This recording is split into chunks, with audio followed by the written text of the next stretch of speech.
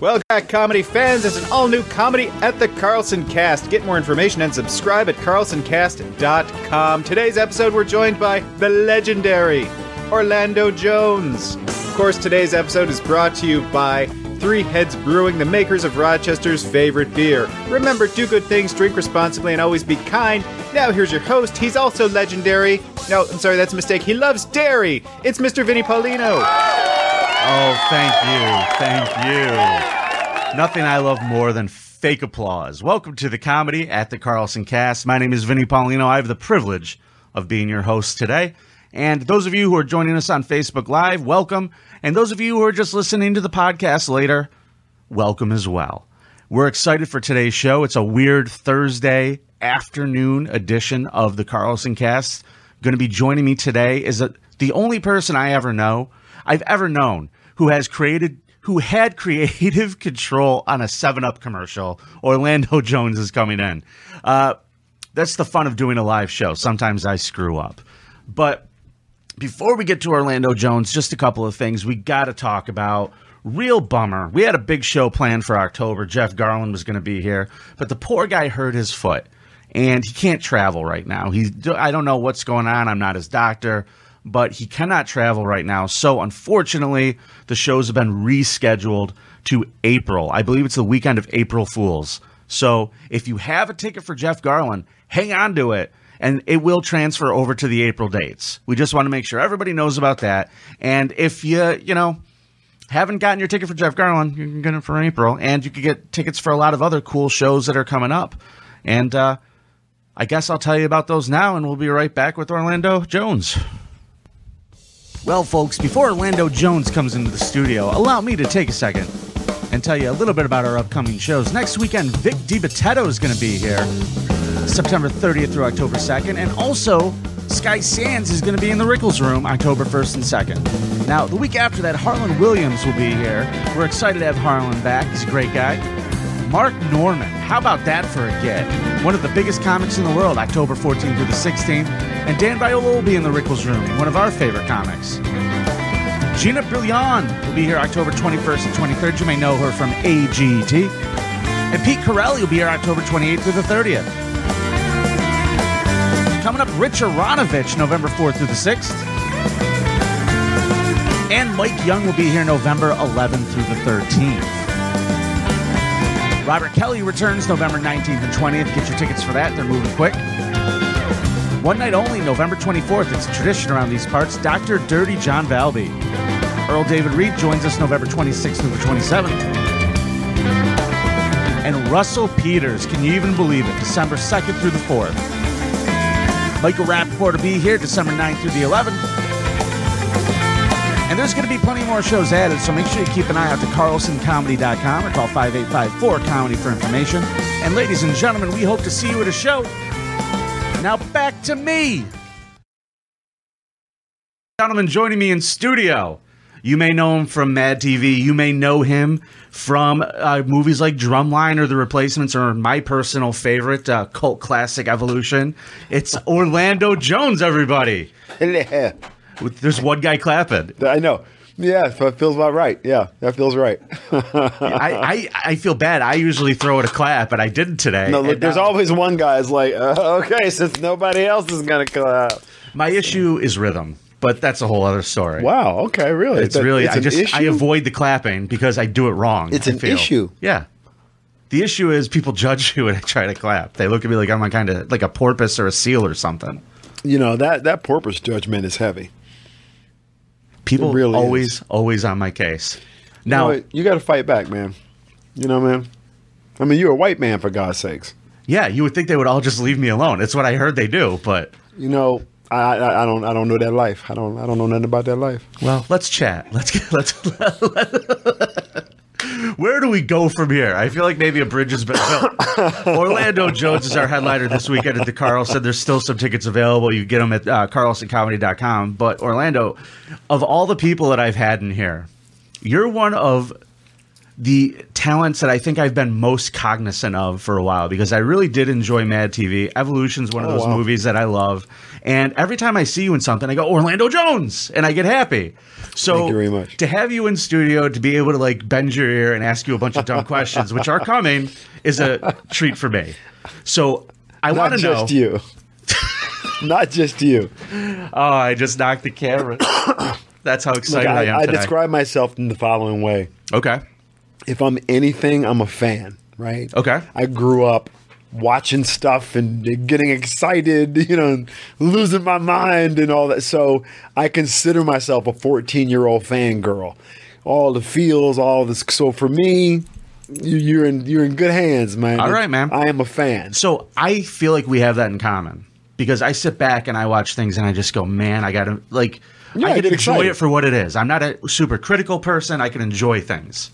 And that's what I love. The people who could be fans like that. So my first question for you, though, I want to start at the beginning.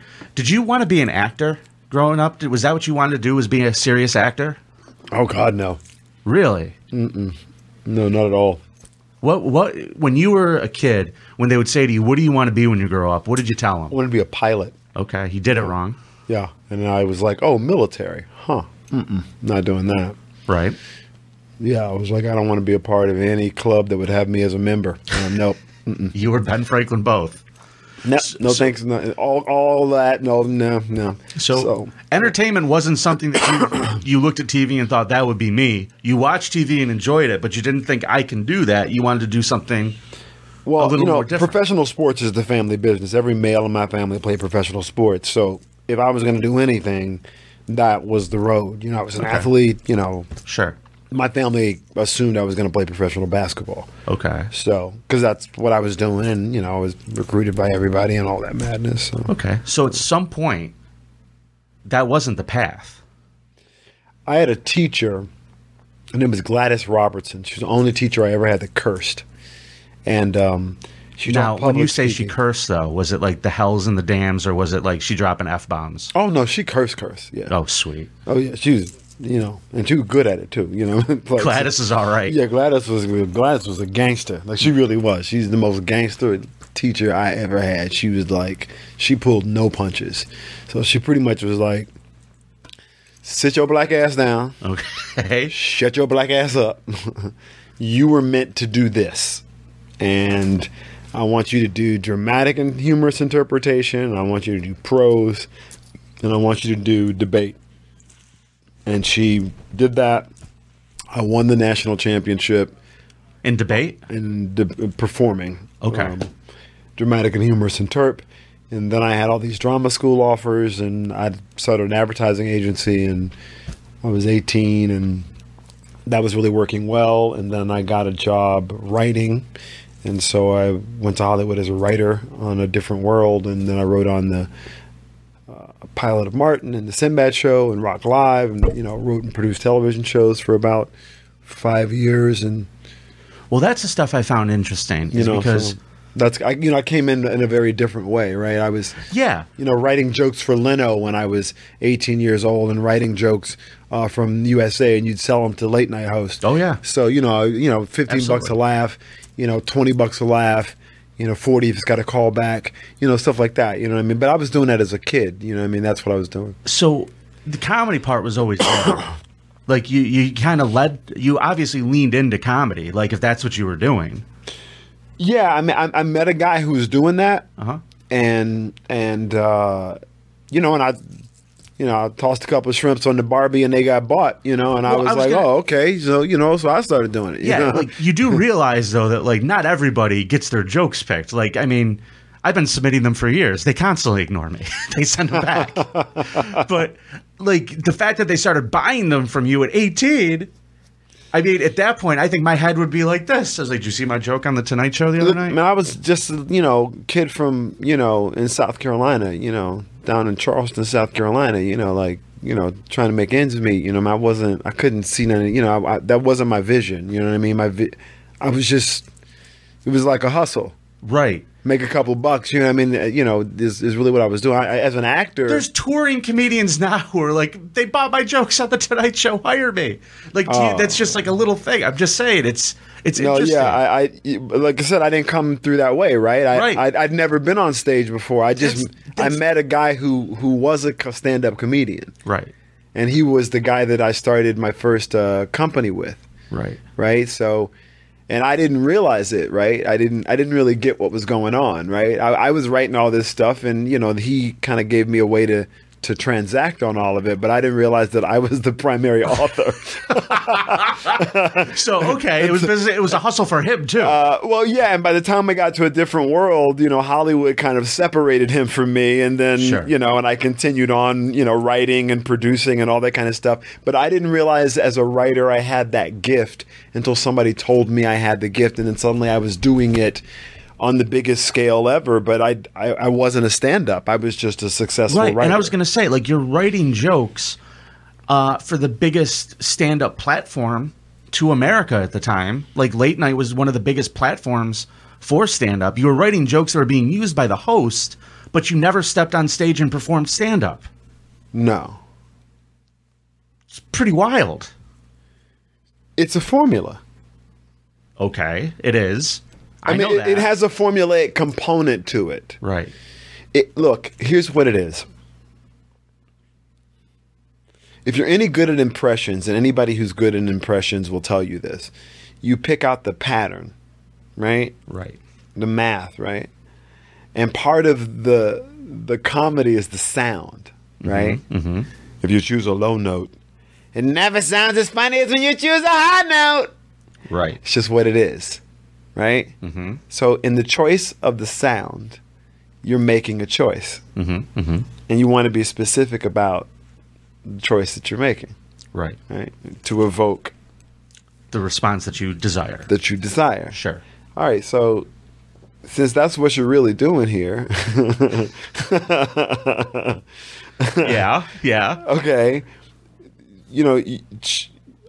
mimic his pattern. Okay. It's not about what's funny coming out of my mouth. Right. It's about what's funny coming out of his mouth or her mouth. Right. So if you think of jokes in that manner when you write them, it's a lot easier, right? Well, that's all I was doing. I was only successful at it because I was mimicking him. Right. I wasn't writing things that I thought were funny. I was trying to write things that he thought was funny by looking at what he thought was funny. Do you realize that is a really advanced comedy thought for someone who never did stand-up and just coming out of, like, doing dramatic and comedic interpretation in high school? Like, that's exactly correct. It's exactly correct. Yes, but that's what you learn doing dramatic and humorous interpretation. Man, I should. What you learn is that, look, when someone says, I want you to do the Butter Battle book, Okay. all right, this Dr. Seuss book about nuclear war, he won the Pulitzer for it, I think, in 1984. Okay. All right. So you have to separate the characters, right? And it's a Dr. Seuss book, Theodore Seuss Geisel. But, all right. So, but you have to separate the characters. And because ultimately it's about nuclear war, you have to separate the intentions. Correct. So you have to really have a clear understanding of how this person sees the world versus this person, because you're doing all of them. Right. And in that insight, I would assume that watching this guy perform, that it would be the same way, right? Okay. Right? Okay. That he would apply the same vision. It's about how I see the world, not about how you see the world. Right. It's my show. I'm the king. And in all those roles, each person thinks they're the king because it's about the war. So each person thinks they're deciding. Yeah. Choosing for you what it's going to be, telling you how it's going to go. I'm the boss. Right. So I was like, oh, I get it. That's pretty much how most people talk to me. I'm a black kid. This is stupid. Go sit your stupid ass down, stupid. Why are you here, stupid? Let me tell you something. I mean, or That was my last conversation with Mark. You know what I mean? So, Yeah. but when you grow up in a society that sees you a certain way simply because of your complexion, it's fear, right? But nobody particularly associates black guys with anything awesome. I don't know about that. Well, no, that's not what I mean. Sure. What I mean, I don't mean to suggest that I hear you. the entire world is some crazy. You know, my whole thing is that everybody's got their thing. There's fat, there's sweaty hands, there's there's uneven eyes, there's disabilities, there's so many. I'm in the room, Orlando. You know what I'm saying, that people want to judge people about. You know what I mean? Being black is just one. So, but my point is that I learned that if you can see somebody, really try and see them and get you out of the way, then maybe you could write for them. And that insight was super helpful at a really young age. And it's a very big insight, and I hope that some of the folks, we have a lot of young performers who watch this show, so I hope that was valuable to some of you, because that was a clinic which you just got from Orlando Jones, everybody. When did you get on stage? When did you decide to step out and try stand-up? I got roped into it by a manager who was always yelling at me about how much money I could make on stage. Because she wanted the money. She wanted her percentage of that money. And she kept getting stand-up offers because people thought I was a stand-up. Right. And then I would turn it down. So I made her turn down an offer she did not want to turn down for a lot of money, and she was really mad about it. And I was preparing. I think I might have been doing Bobby Seale or something, or no. I was doing Fences. Me and Lawrence Fishburne and Angela Bassett were doing Fences at the Pasadena Playhouse. Okay. With another wonderful actor named Wendell Pierce, and August Wilson had just passed. And I'm a huge August Wilson fan, and he wrote the book, didn't he? Or the play? Yes, the play. Yeah. So, in the world of theater, it's to have the opportunity to work with with Lawrence Fishburne and Angela Bassett. But it's and I turned it down, right? And she really, she's like, they're paying you nothing for this freaking play. Managers and agents don't understand art, do they? I'm like, I understand it's about money for you because you always talking about money. I got it. Yeah. And so the deal was she would pick a date on the calendar, and on that date, no matter what, it did not matter, I was going to go do stand-up. And so that was the date was, I think, it was August, and I went down to the Improv Coconut Grove. Okay. And did a different show every night, and that was that. Okay. Did a different show every night. So you did a weekend then? Yeah. Okay. Yeah. Just, I just kind of started there. Okay.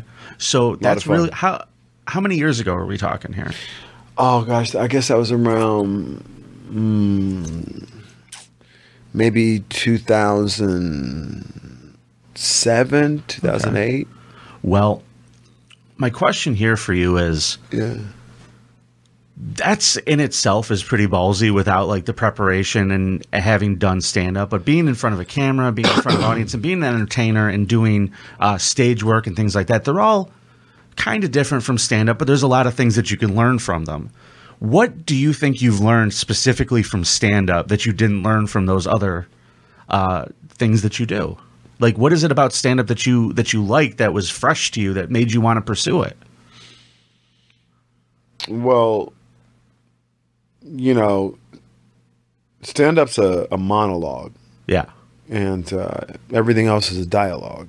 Uh-huh. It's about your timing as it relates to the other person. It's about the note you choose. Mm-hmm. If you're working with someone that has a really low voice, and then you also talk in a really low voice, how long do you think people are going to listen to you? Do people go, whoa, whoa, whoa, I don't know. Ask NPR. Right? They do it all day. Right? Yeah. And so you notice that the score is using these high-pitched dings, these sounds, right, by which to counterbalance that. Right? Yeah. But as an actor, if you chose a different note than the one he's on, it would just sound more interesting. It would just be a more interesting thing. So I consider that part of the choice of creating character. I don't do any of that stuff in stand-up, right? Right. Stand-up is...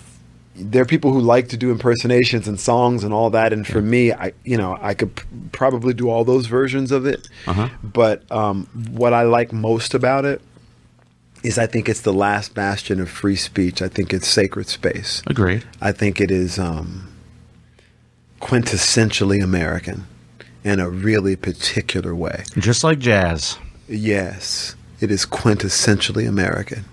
And as an American, in ways that I don't like to flex my patriotism in any way at all. Sure. For me, stand-up is to me a patriotic act to stand on a stage and have fun having the uncomfortable conversations that create good communication, create good community, create bonds.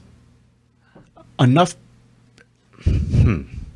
That's a heavy thought, and you're absolutely right. Like when you get back into the origins of stand-up, people standing on a street corner trying to get people to listen to their point, but having to find a way to make it entertaining so someone could hear what they had to say.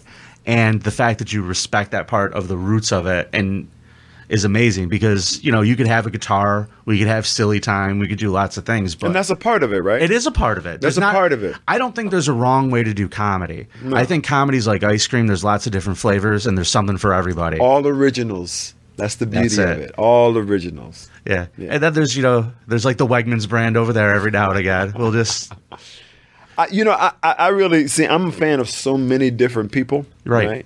I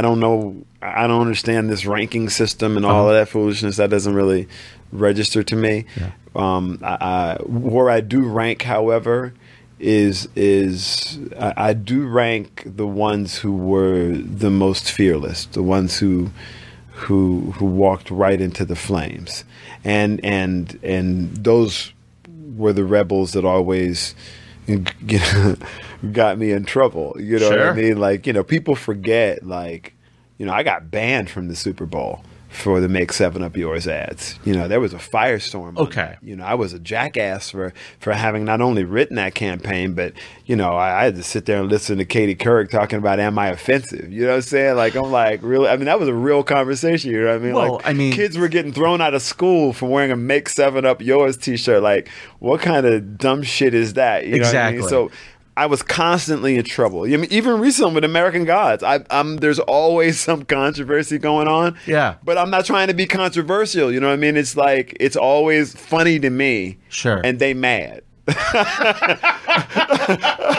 They mad. Listen, man. I had that problem with Tyler Perry. I made a April Fool's joke where I said I was replacing him in the role of Medea. Yeah. You put it out on your Twitter on April Fool's Day. Thank you. I put it out on April Fool's Day. It's not my fault these fools so stupid they took it seriously. Whoosh, right over everyone's head. Then he puts out this tweet afterwards. What Orlando Jones said is not true and not funny. What? Wait, okay. You can say it's not true because it was April Fool's Day, but not funny? Oh, get the fuck out of here. Yeah. That's ridiculous. It is funny. But again, controversy. There it is. An April Fool's joke? Well, it's always nice that someone would actually consider that it was a real thing for a minute, where they were just like, no, we have to make sure nobody knows this is true. Like the fact that Tyler Perry looked at that and was like, wait a second, did they call Orlando? Like he had to stop for a second. Now you laughing. I get the joke. I know, but my point is, see, I'm that kid, right? Yeah. That the same kid. That's me. I would have been sitting there giggling with you. Absolutely. Oh, listen, man, when it got attached to his Wikipedia, I laughed till I cried. I cried. That's so stupid. Listen, I am Trolando. I am a child. Yeah, okay, man. I'm having fun. I'm 8 years old. I'm a 14-year-old fangirl. Okay, I'm having fun. Leave me alone. Let me have my fucking fun. Is Mr. Nancy ever coming back, or is that ship sailed? Bad choice of words. Sorry. Nah. right. Good choice of words. Actually. All right. Thank you. Fantastic. Look, not will a fiery god in the folklore of Kwaku Anansi, Grandma Spider reemerge? Sure, absolutely. Based on the folklore that I'm writing. So yes, I will. I'm writing the version of it that I wish to do. Okay. So, am I being led to believe by the way you're framing this that you are planning on doing this separate from what is already the way you've already portrayed the character? It is entirely separate. Got it. Yeah, it is definitely separate, but it is the version I want to do. And there is one other version that is emerging in Philadelphia. Rodney Barnes, who is one of my favorite writers, let alone comic book writers, check out Philadelphia. It's incredible. And he has Anansi entering into the Philadelphia realm a bit. This is me writing a note to self. Yeah, Rodney Barnes is a good friend and also an incredible writer. So, and there's a few other versions of Anansi that some other folks have written that have been swirling. Marvel has a version of Anansi, and there's a few other folk that have a couple of Anansi versions that people are calling about. So, really, they're like, well, not for nothing. I watched that show, and I don't even know how I ended up watching it. I don't watch a lot of TV, but there were so many things. It was a very intriguing show, but you stole some scenes, man. You really stole some scenes on that show. And when I heard that you weren't on it anymore, it blew my mind. You were an executive producer, weren't you? No, I was a consulting producer and a writer on the show. That was not my. Those were not my issues. I was not an executive producer. Understood. No, so essentially the long and the short of it is, we did season 1 of the show. There's obviously a scene of me on the slave ship. That scene goes viral and becomes sort of the the flagship scene of the show, I guess, as it were. And obviously there's a lot of excitement about seeing that character in season 2, because during season 1, I was in Africa doing Madiba, again, with Lawrence Fishburne and Dave Harewood. So we were doing like the most comprehensive piece anyone had ever done about apartheid, right? With all of the players, so instead of trying to do it in a movie, we did it in 6 hours, 3 films, right? So I couldn't get from Toronto from Africa to Toronto so all I got to do was the slave ship in season 1, and then the season finale in season 1, right? So we're at season 2 now, American Gods. And I show up to work, and it's been a 19-month hiatus because they fired the showrunners between season 1 and season 2, and then it took them a while to find a new showrunner, and finally we came back to work. And Neil Gaiman comes up to me, and he says, "Hey, we don't have a Bible for your character. We never wrote one." And it's season 2, and we're here now. And obviously there's a lot of anticipation about seeing Mr. Nancy. Would you write a Bible for your character? And I said, sure. So, having been a Writers Guild member for over 30 years at this point, it's not something that I didn't know how to do. Sure. So I'm a huge Neil Gaiman fan. So I was like, man, look at this. That's a quite a nod of respect from him to you. It was a gracious thing. I felt certainly honored to be asked, and I wrote it, and then I sent it to him, and then he sent me an email, which I still have, and in all caps it says, "I fucking love it. Spread it around." Wow. All caps, and I goes out to all the executive producers and whatnot. And then in season 2, I start writing my own character. So in season 2 of American Gods, I'm not only performing Mr. Nancy, I'm writing Mr. Nancy. Right. And then I started writing Bilquist, and then I started writing Shadow Moon, and then I started writing Tech Boy and New Media, and then I became a producer on the show and a consulting producer, and me and Rodney Barnes were in effect at the end, he and I were the showrunners that closed out the work together. And Rodney's now doing the HBO Laker project.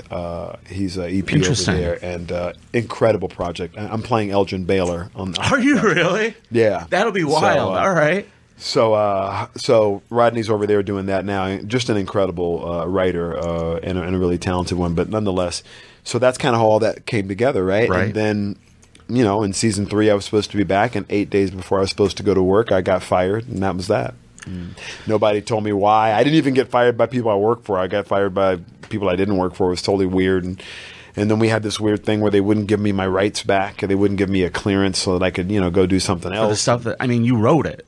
You wrote a lot of it. Yeah, but season 2 it aired, right? Sure. And now it was season 3. So they fired me from season 3, but season 2 was their most successful season of the show. And well, I tried to watch season 3. So, and I'm saying this objectively. I'm not trying to kiss your ass. I watched season 3, and I did not keep my attention.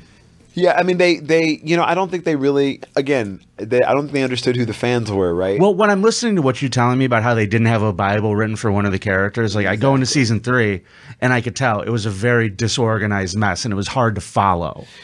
Because the greatness, I really think, of what Brian Fuller, Michael Green, and the team that did season 1 put together with the actors, all of our characters, where the characters were so specifically defined. Right. Okay. And so you were so excited about the journey those characters were on, and you didn't really care so much about where they were going. You knew they were going to encounter some weird, crazy shit, but you were invested in the characters themselves. Right. And that's what forced you along. And when you change the characters in any way, then fans get confused because we're fans, right? We're following the rules, man. Right. We're paying attention. So you got to be really specific. And every time you change writers, you get some new person who wants to put their own stamp on it often. Yeah. And is being encouraged to do so often, right? And so, again, Goddamn actors. right?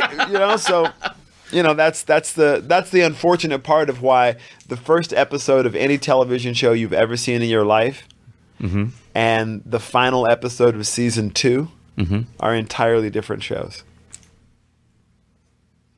Any show, doesn't matter. Pilot is Seinfeld, final episode, season 2, different show. You blew my mind there. Season 3, totally different show. Season 4, the Seinfeld you talk about. Okay. 4 years in. Okay. Same with The Office. But it's very interesting because a lot of shows don't get that runway. That's correct. That's the fight. Yeah. To have it be able to have the runway to figure it out. Right. That is literally the fight, because it's true of every show ever made. Doesn't matter the show. The pilot and the end of season 2 are not the same show. Just is what it is. I have a listener submitted question for you. Go. And I think I saw this somewhere. Were you Artie Lange's roommate? I was. How long? So that's my brother right there. Yeah. So we on Mad TV together, and we were both new on the show because we were in the original 8 Yeah, cast. you were the original cast. Yeah, we were Right. original cast. And Artie, started the spiral. And then I found him. Me and Herman and I took him to the hospital and saved his life. And that it's all in Too Fat to Fish, the book. Yeah. He talks about it, so I don't want to put words in his mouth, but bye-bye. So anyway, and then he went home, Right. and so we were in season 2 now. Okay. And then there was a period of time where suddenly it was like, oh, Artie could come back, and so he's getting ready to come back. Right. And I was like, I can't let my dude go back to these, same Sure. apartments where that's the memory. His dealer is like 4 doors down and Yeah, you know what I stuff mean? Like that, it's the same corporate apartment place he was staying at where everything went down. He was going to end up going back to that same type they of say place. with addicts, like one of the worst things they could do is just get thrown back into their own environment. Right, exactly. I was Right. like, I was like, nah, come live with me. So I had What a good dude. a warehouse downtown, a loft warehouse. And so Artie came to live with me. Right. And so when the second spiral happened in season 2, I was sitting in the center of it because we were living together. Front row seat. Absolutely. Okay. So that's why I would never go on Stern and stuff and talk about it. I mean, I talk about it now because Sure. there's enough space. In fact, I'm probably going to talk about that. There would be, I will tell Artie Lange stories. And I've never told Artie Lange stories before, but I'm going to tell them this weekend. Okay, well, we're here. I'm going to tell. Be my I'm gonna guest. tell a We're lot. here. Tell me an Artie Lange story. You want to hear Artie Lange story? Would you tell me an Artie Lange story? I'll tell you a good, crazy Artie Lange story. All right. So, and much love to Artie. We all love Artie. This is fun time here. I wanna preface this by saying a couple of things, and I'm not saying this to be nice. This is just something I believe. Okay. Okay. Artie Lange is a comedy genius. Mm-hmm. He is fearless. He is brilliant. He is insightful. I love this man. This is my brother. Mm-hmm. And we did dumb shit. We did the most ignorant shit you can imagine. So we shooting this sketch called Babe Watch. Okay. It's Babe the Pig. The pig in Baywatch. I believe I remember this sketch. He was Babe the Pig. Artie decides he gonna play Babe the Pig. Now, why he decides he gonna play Babe the Pig, I'll never know. I think we all know why he decided. The same reason if I was on the cast, they'd say, you're Babe the Pig. Listen, I understand that, but the shit never sat right with me, okay? I got big people in my family. I thought it was fucked up, but you know, this motherfucker said it was cool. Next thing I know, he got 8 teats, okay? And a big fucking nose on, all right? And he had a little ass motherfucking Speedo and shit, and we in Babe Watch. That's comedy. That's what comedy is. Fat guys in Speedos. Except we sitting in a Chrysler Sebring with the top down in bumper-to-bumper traffic on the PCH. And the prosthetic nose is hanging off to the side, and Artie's snorting cocaine off the dash. With the top down? It and seems I'm like a bad move. driving the fucking car, and people are looking at us going, holy shit, look at that motherfucking pig snorting cocaine in that Chrysler Sebring. What? Hey, look, there's a fucking pig snorting cocaine off the deck. Right there. Hey, we're in bumper traffic, okay? Oh, goddamn. Now, we finally get done with the day, and we decide we're going to go sing karaoke.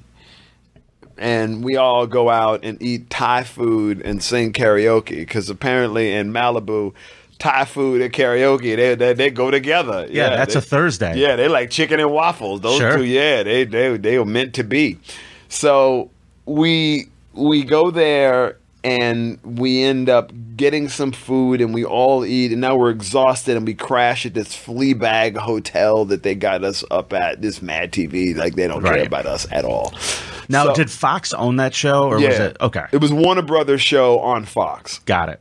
But it was, they as little as they could pay, that's what they paid. I always wondered, I guess I didn't look too far into it, because I always wondered who had the rights to Mad TV and how they were able to make that into a television show. All I remember is that Quincy Jones was an executive producer. That's who put me on the show. That's how I got on it. I was Quincy's choice.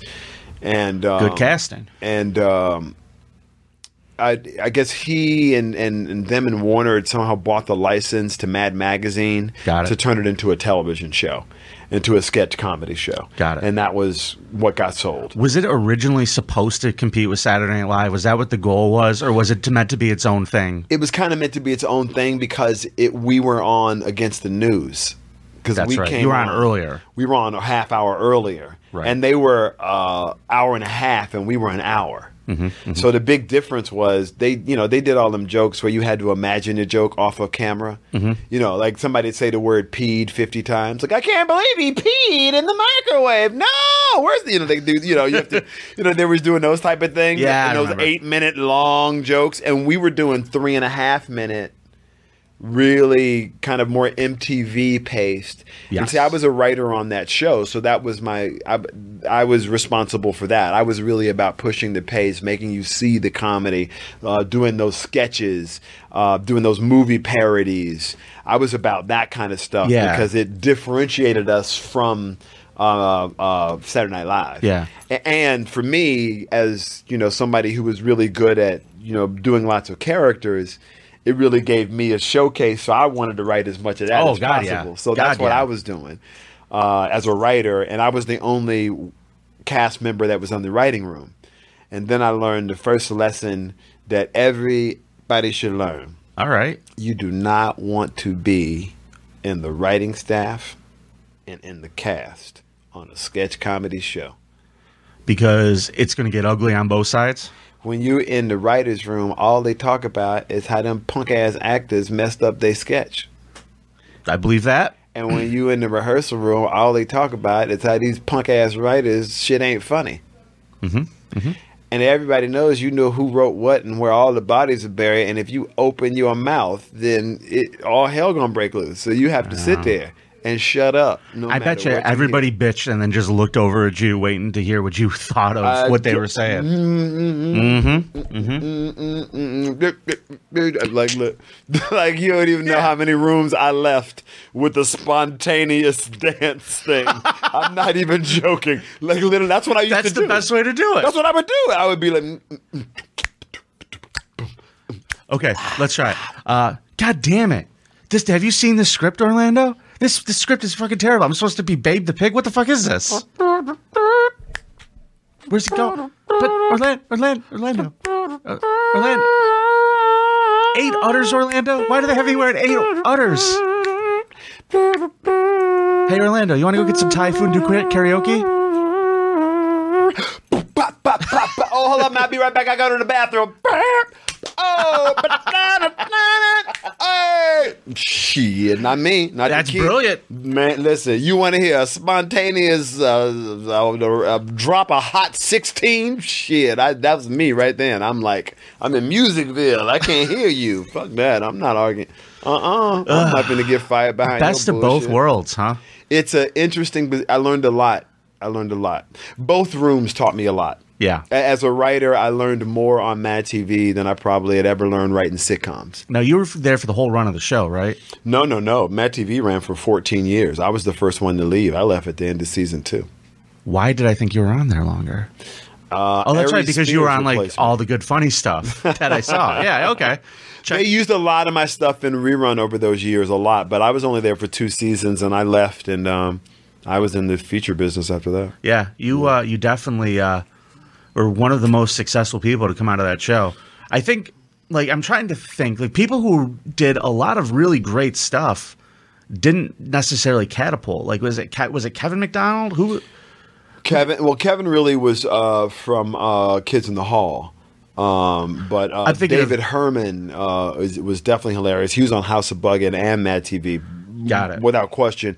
One of the most incredible chameleons you'll ever see. He's the guy in Office Space that plays Michael Bolton. Right. David Herman, brilliant. Another lady named Mary Shear was super gifted. Nicole Sullivan. Yep.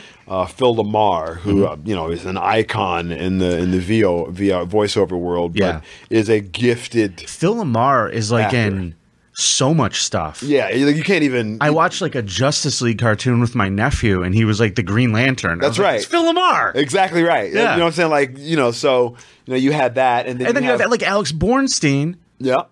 Lois Griffin. Again. Yeah. So kind of, and then you've got Key and Peele, because, I remember those. Yep. All right. So that, you've got that. You've got Ari Spears, and, so that him coming out of that as well. You got Brian Callen. Yeah. And you've got How did Artie I forget Lange. about Brian Callen? Yeah. You got Brian Callen, came out of there too. You have Pablo Francisco, who came out of there as well. Love Pablo. So that was kind of, that was kind of the mad, that was that crew at that time. Do you feel like that show doesn't get the love that it deserves? No, I don't think of things in those terms particularly. You know what I'm saying? Like, I don't know. I mean, I've always gotten a lot of Mad TV love. You know what I mean? Yeah. And for as little time as I spent on this show, I'm not the dude that can complain about Mad TV not getting love, right? Because I get a lot of love. Right. But for people who were on it a long time, like when I think about Nicole Sullivan and those types of people, you know what I mean? Hold on. Deborah Wilson. My God. Right. Deborah. Okay. When I think about the body of work that she sort of sprinkled across that show, I definitely feel like she doesn't get her flowers. I feel like there are a lot of people from Mad TV who don't get their flowers. Alex is also brilliant. Pat Kilbane is also, there's some really talented folks. That was without question. It was definitely a different flavor than SNL. It definitely was, but quirkier. That's actually a pretty good way to describe it. It was definitely quirkier. There was room to be different. There was room to not quite fit into all the boxes that everybody else fit into. Because, see, I never checked off any of the boxes.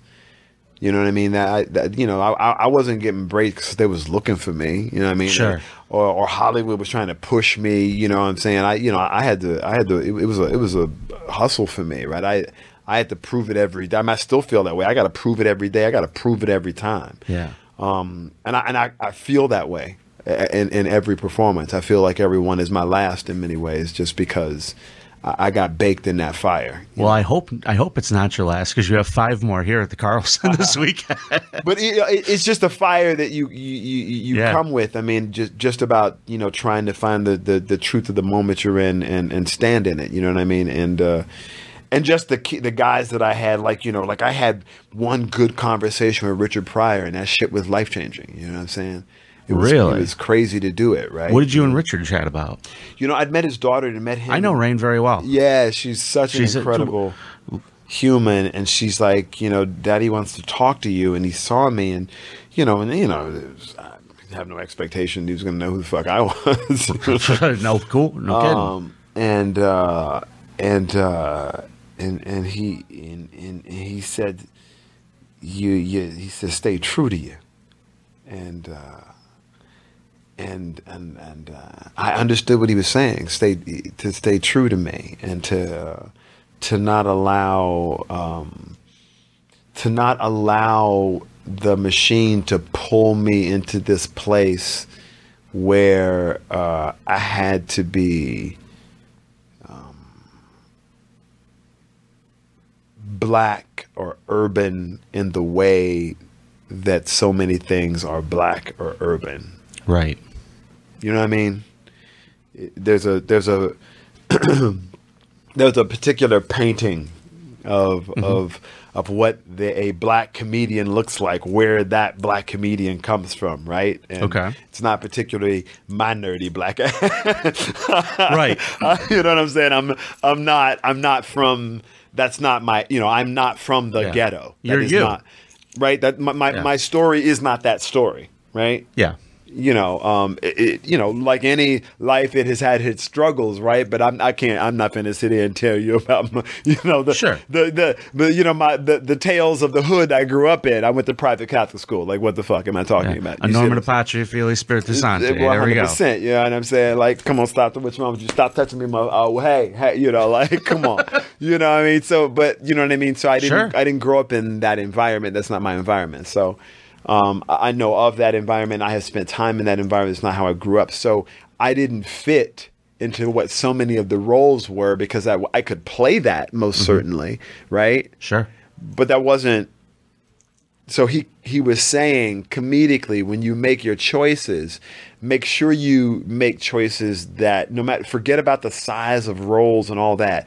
Make choices that illuminate these things about you. Yeah.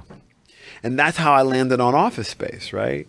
That's how I landed in those type of roles. Right. Because, the nerd computer programmer whose door hustle is he's a drug dealer. Right. Yes. You know what I mean? I understood, even, Drumline, the nerdy Miles Davis-y, music guy who's really stern about his music, but has made his mistakes. Hit him with Flight of the Bumblebee. Flight of the Bumblebee. That's right. With Flight of the Bumblebee. Yeah. That's absolutely. Only a music nerd would get that joke. Thank you so much for that. You don't know how happy that makes me. I'm glad. No, it really does.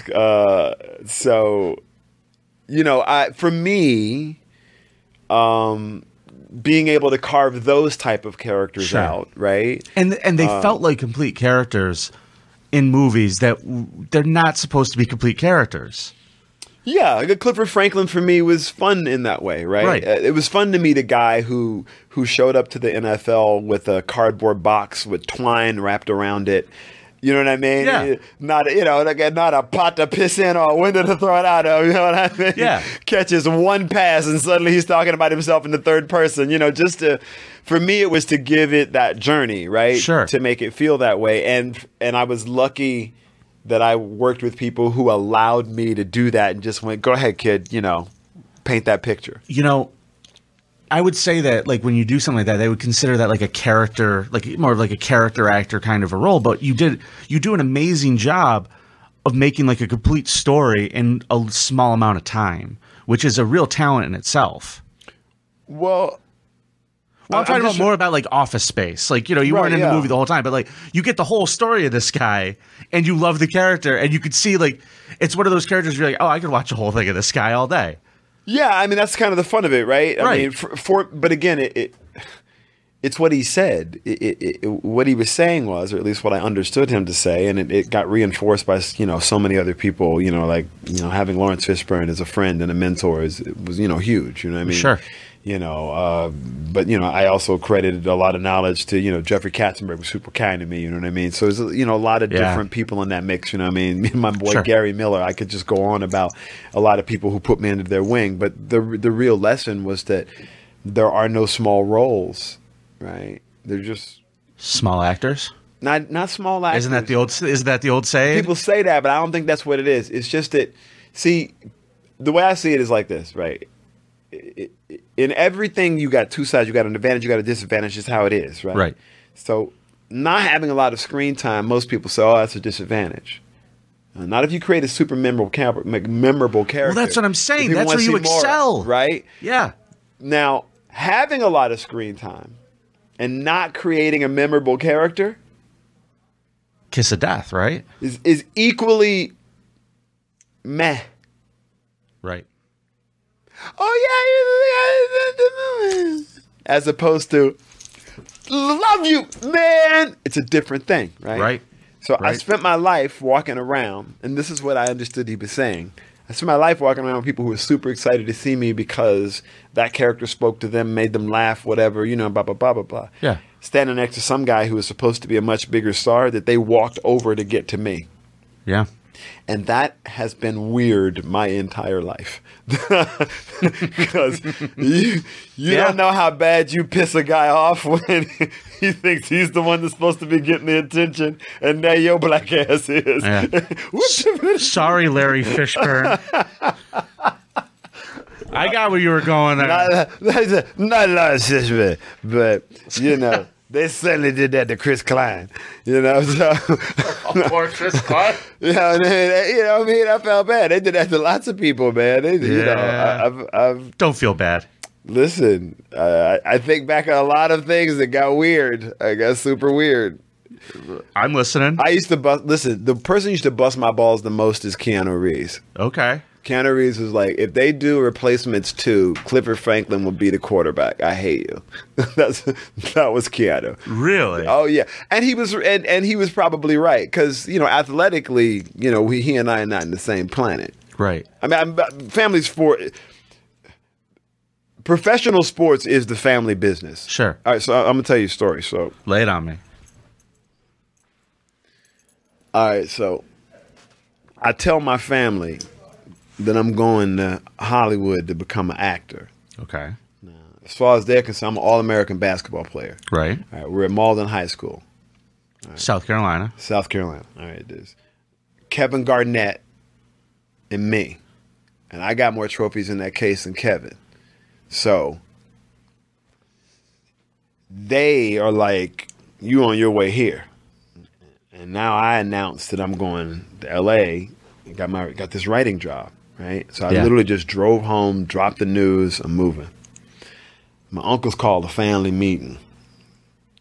Now, Larry has the loudest voice you have ever heard. This is your uncle? This is my Uncle Larry. Okay. And then my Uncle Lamar has a voice that's a little nerdy. And then there's another uncle that shall remain nameless. We'll get to him in a minute. As I walk in the door, this is how the conversation starts. I'm warning you, this is going to be loud. Do it. Come on, sit down for there. Your daddy say you going to California. That's what your daddy say. Daddy say you moving out to California. That's what the fuck your daddy say. Your daddy say you gonna be an actor. That's what the fuck your daddy say. What I want to know is, am I gonna read some shit in the paper about you, boy?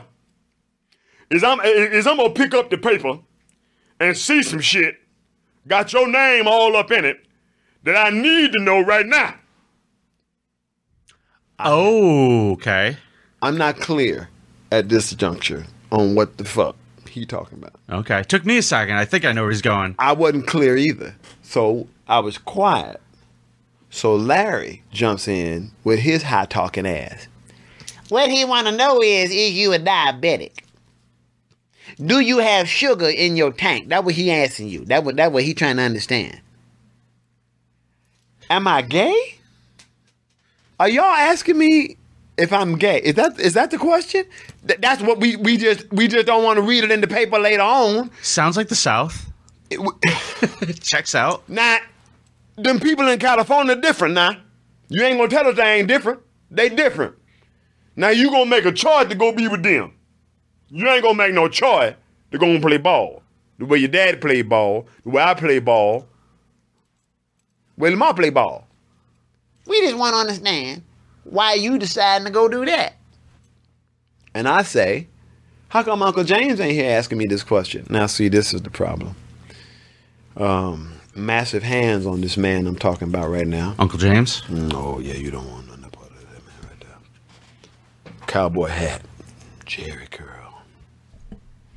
Blue jean shirt, bolo tie, massive belt buckle, Wrangler jeans, cowboy boots, nothing remotely effeminate of any kind. He done knocked every one of them out with one punch for hitting the S too hard or saying sissy. He is not for the faint of heart. They call him double jointed because he never lifted weights, but he looked like he was carved out of stone.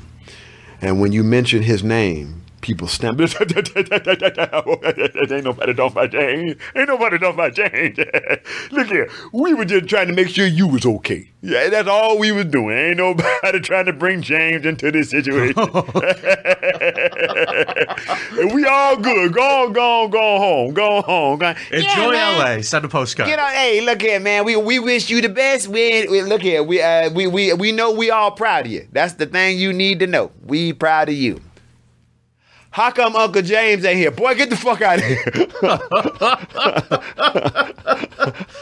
That's how that entire insanity went. So my background did not have California in it. I just kind of found myself, there, I guess, telling stories, and was fortunate enough to meet some cats who helped me do it. And, you definitely have a lot of insight. And I really appreciate you sharing that with us today, because I think we learned there's a lot to learn from what you told us. There's a lot of real nuggets of wisdom. Is it? I mean, listen, look, if the one thing I'm sure of is that I didn't accomplish anything by myself. Right. Do you know what I mean? That's the one thing I'm really clear on, right? So, I just try and encourage people to go, I don't see that it is my role to, try and pull everyone up by their bootstraps. Sure. It's not that. But, if there's some tools, that you can use to push forward, I definitely think people gave them to me, and I try and, push them forward as well. And I like doing stand-up as a, for me, that's a kind of a part of the role, right? Again, cavemen did not paint on walls because they was decorating. That's true. That is very true. Let me ask this question. Is the allure of stand-up to you the fact that you get to go kind of be yourself instead of doing a character? Even though there is character work in stand-up, you get to be Orlando Jones and say what you want to say.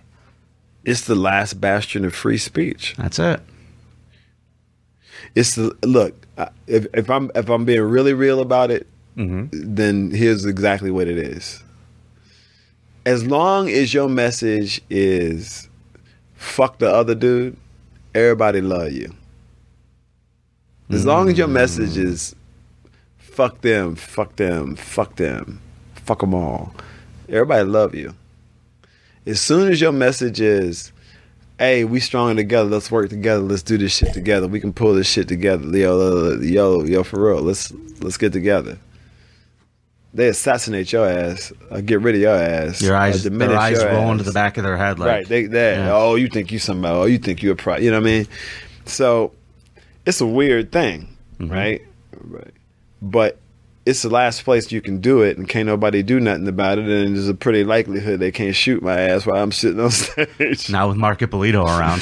So I figure if there's a place you can basically say and laugh and look at life, you know what I'm saying, through a particular hourglass, you know, for a black kid from the deep South, man, I've seen some of the deepest despair in terms of poverty. Yeah. And I saw what I thought was poverty wasn't even poverty when I got to Africa and India. I was like, oh, man, shit. I didn't even know what it was. That's until some serious perspective. You know, and then, you know, the same time having audiences with so many kings and queens over the course of my lifetime, billionaires over the course of my lifetime, just seeing how an completely different class of human being lives, right? What their realities are, how different those realities are from everyday shit, right? Yeah. Down to a trap house. You know right. what I mean? So, right. Having had eyes on all those things in my lifetime, it just builds a certain perspective, right? Right. I mean, it's just kind of the way it went. So I know I'm blessed, you know what I'm saying? So I figured, what fuck else I'm going to do with this information? Like, who else I'm going to give it to? I mean, for real. And to laugh about it and talk about it, to me, that's kind of the fun. And, you know, and that's what Carlin and Pryor and Hicks and Kinnison and all of them were doing, because, you know, look at how his voice expanded over the course of time. Look at how the subject matter expanded. Look at how his perspective shifted. I mean, come on, even Paul Mooney. I mean, even Patrice O'Neal. Sure. I mean, the list of people who, even Chris Rock. I mean, his last concert is a completely the departure from the brand of what you would have known as Chris Rock. You know, hey, I've been addicted to porn this whole time. You know what I mean? Like, yeah, you know, it's a very different Rock than you would have seen before. So if there's anything, Chappelle, even, you know, what you were looking at in Chappelle's show with him and Neil Brennan, you know, that kind of two-headed monster, along with, you know, Charlie Murphy and all these other incredible, strong contributors to that creative, but still looking at how Chappelle is today, right? Well, what a lot of those guys had that a lot of performers don't get is what we talked about earlier when it comes to sitcoms, is they had the runway. That's right. They had enough eyes on them. That's right. To be able to do it. That's right. And the bandwidth to go through those periods, you know, like, see, Chappelle don't give no fucks. You know, Chappelle, not a one. You know, Chappelle doesn't care about bombing every night. He doesn't mind that. I mean, it's not so much that he loves it, but he understands that's the work through process. So he just does it. But he's also not always trying to make you laugh, neither. But it's also hard for him to bomb. I would agree. Look, I'm sure he can. I'm absolutely sure he can. I've seen it happen, but that's not, for me, that's not even the point of it to me. It's not even about that. It's about the subject matter. Right. Right? Picked a subject that makes people have to quietly listen. Is that a bomb? Think. Is that a bomb? That's my point. It's not. It's not even a little bit. What's the metric, right? It's a different metric is at play. Right? Again, it's the different types of ice cream. It's the different types of ice cream. And so for me, those flavors, just looking at all those little flavors of it, Artie Lange has made me laugh as hard as I've had anybody make me laugh. I mean, you know what I mean? I'm sorry, it's just hysterically funny. I've also heard people scream and boo. You know, and we've always been rabble rousers, you know what I mean? But I always think it's so funny that I never got the label where it stuck to me the way it stuck to them. Right. And you would have thought that I would have gotten it, but it never stuck to me like it stuck to them. Interesting. But I was there, and we were definitely, you know, and, you know, God knows I've gotten myself in enough trouble with stuff I've done unintentionally. Sure. You know, I got called into the office by Bill Cosby. That was crazy. Bill Cosby tried to give you a speech? Oh, yeah, I got in trouble. For what? Well, first of all, Bill Cosby started off my career, so I can't even, like, say nothing. Right. But I was on Mad TV, and I'd done this sketch of Bill Cosby called Cosby's Crib, where Cosby was a drug dealer, and he was encouraged. I remember that. Okay, all right. So I got called over to the agent's office because he had some questions for me. And so he's walking in the room. He's on a speakerphone. He's like, "Is he in the room?" Yes. I saw your sketch. I want to know if you are making fun of me or the media. Easy answer. The media, Mr. Cosby. I thought this shit a trick. That's what I said. The media, Mr. Cosby. Okay. That was it. That was it. And I left. That was yeah. So how did you get in trouble? Well, What was the trouble? well, see, I guess portraying him as a drug dealer. Yeah, he didn't charge people for it. People didn't even have to ask him. But look, here's the thing. There's a sketch on Mad TV that no one has ever seen called Schindler's Lost. Okay. Schindler's Lost. Yes. Okay, so we decided to go there. At some heavy time. No. It's a joke. It's my parents in a car. My dad would never stop for fucking directions, and my mom is always like, "Hey, idiot, stop." He won't stop. So, Lost.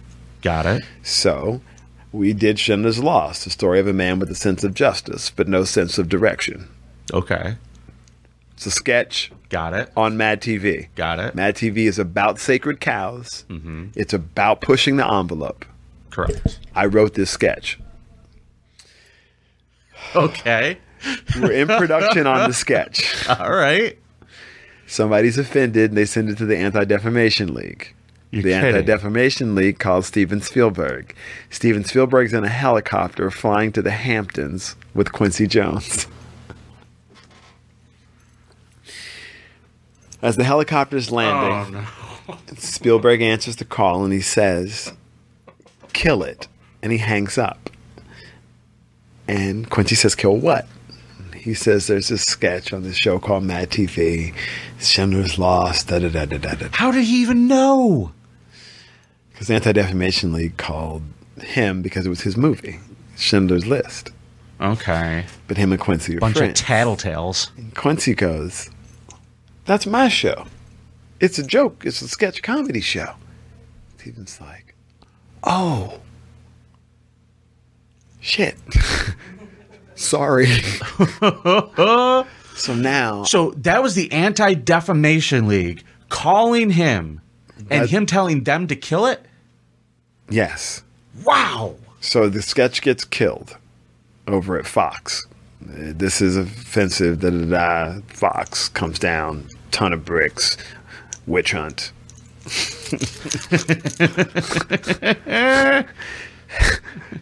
Jones, what did you do now? My previous problem was I'd done a sketch of Eddie Murphy where I had him as a waiter in a Chinese restaurant. Okay. Okay. And he had auditioned to play himself in the Eddie Murphy story, being directed by Spike Lee. Okay. And Spike Lee comes into the Chinese restaurant, and Eddie Murphy, the waiter, walks in and sees Spike Lee Okay. and proceeds to start to do all of his classic shtick to try and get Spike Lee to cast him As himself. Okay. in the Eddie Okay. Murphy story. Did he do Gumby? And Spike, well, yeah, I'm Gumby, damn it. I'm Gumby. all of it. All of it.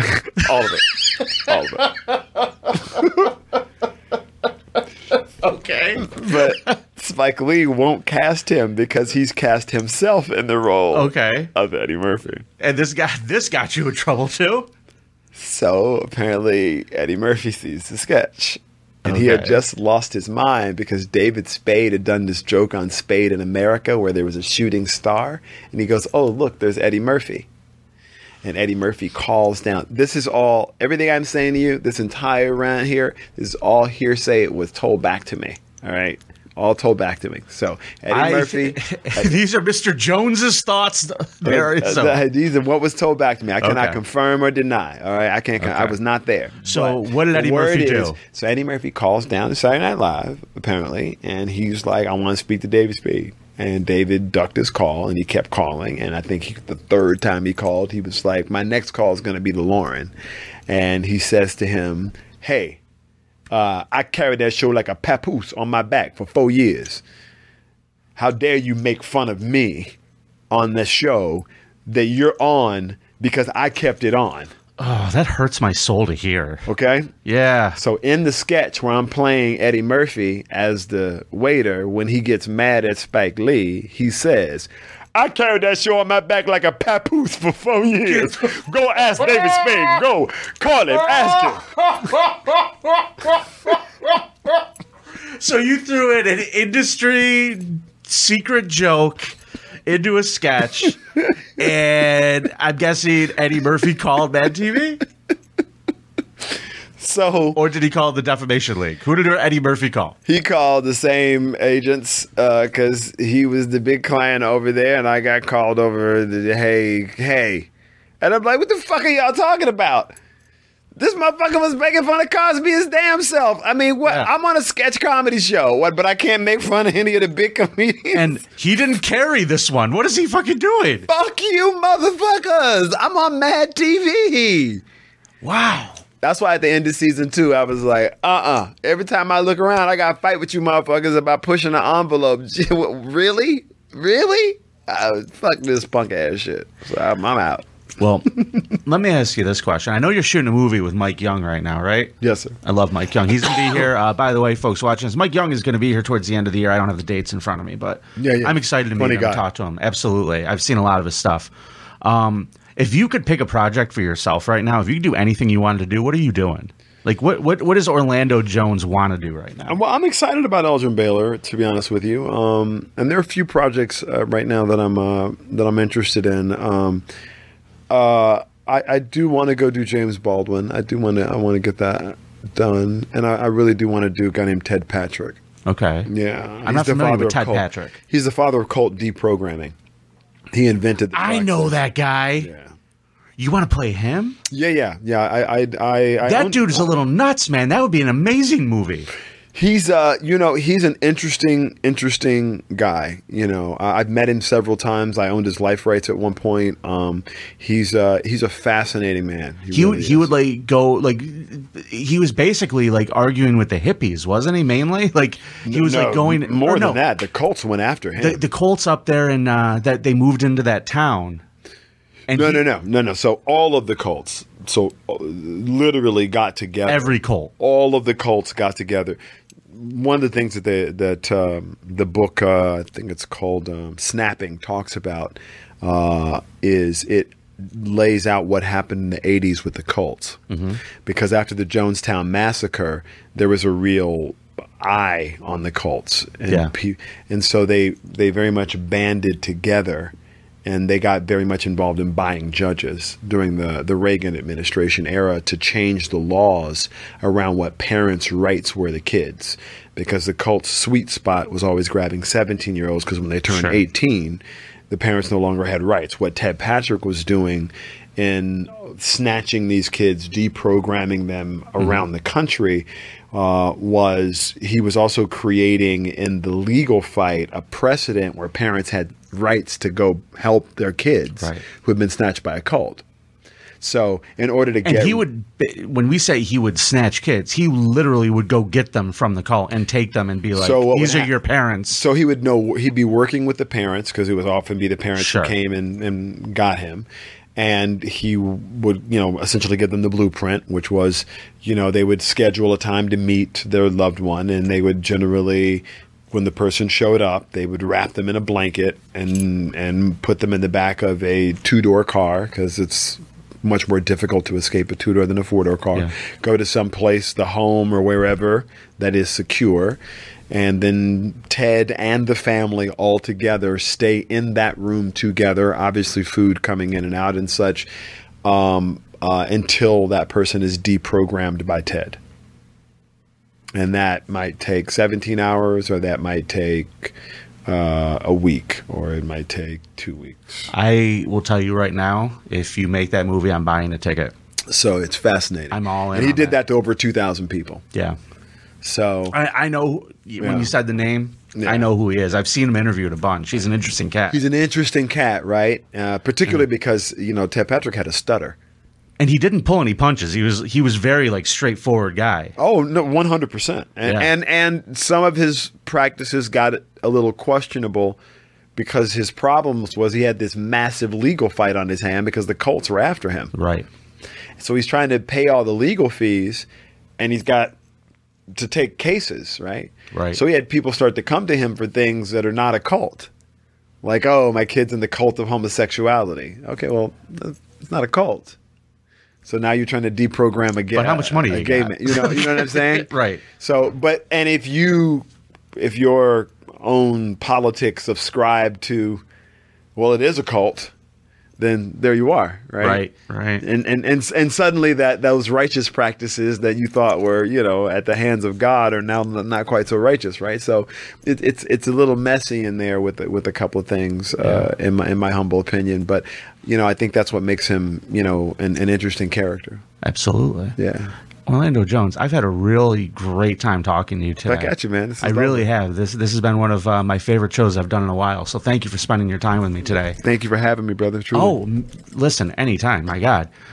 Folks, that's our show today. You can see Orlando Jones 5 shows this weekend. Tonight, 7:30, 7 and 9, Friday and Saturday. We hope you'll make it. You get your tickets at carlsoncast.com. We'll be back next week with Vic DiBattista. Until then, act right, Rochester, and we'll see you at a show.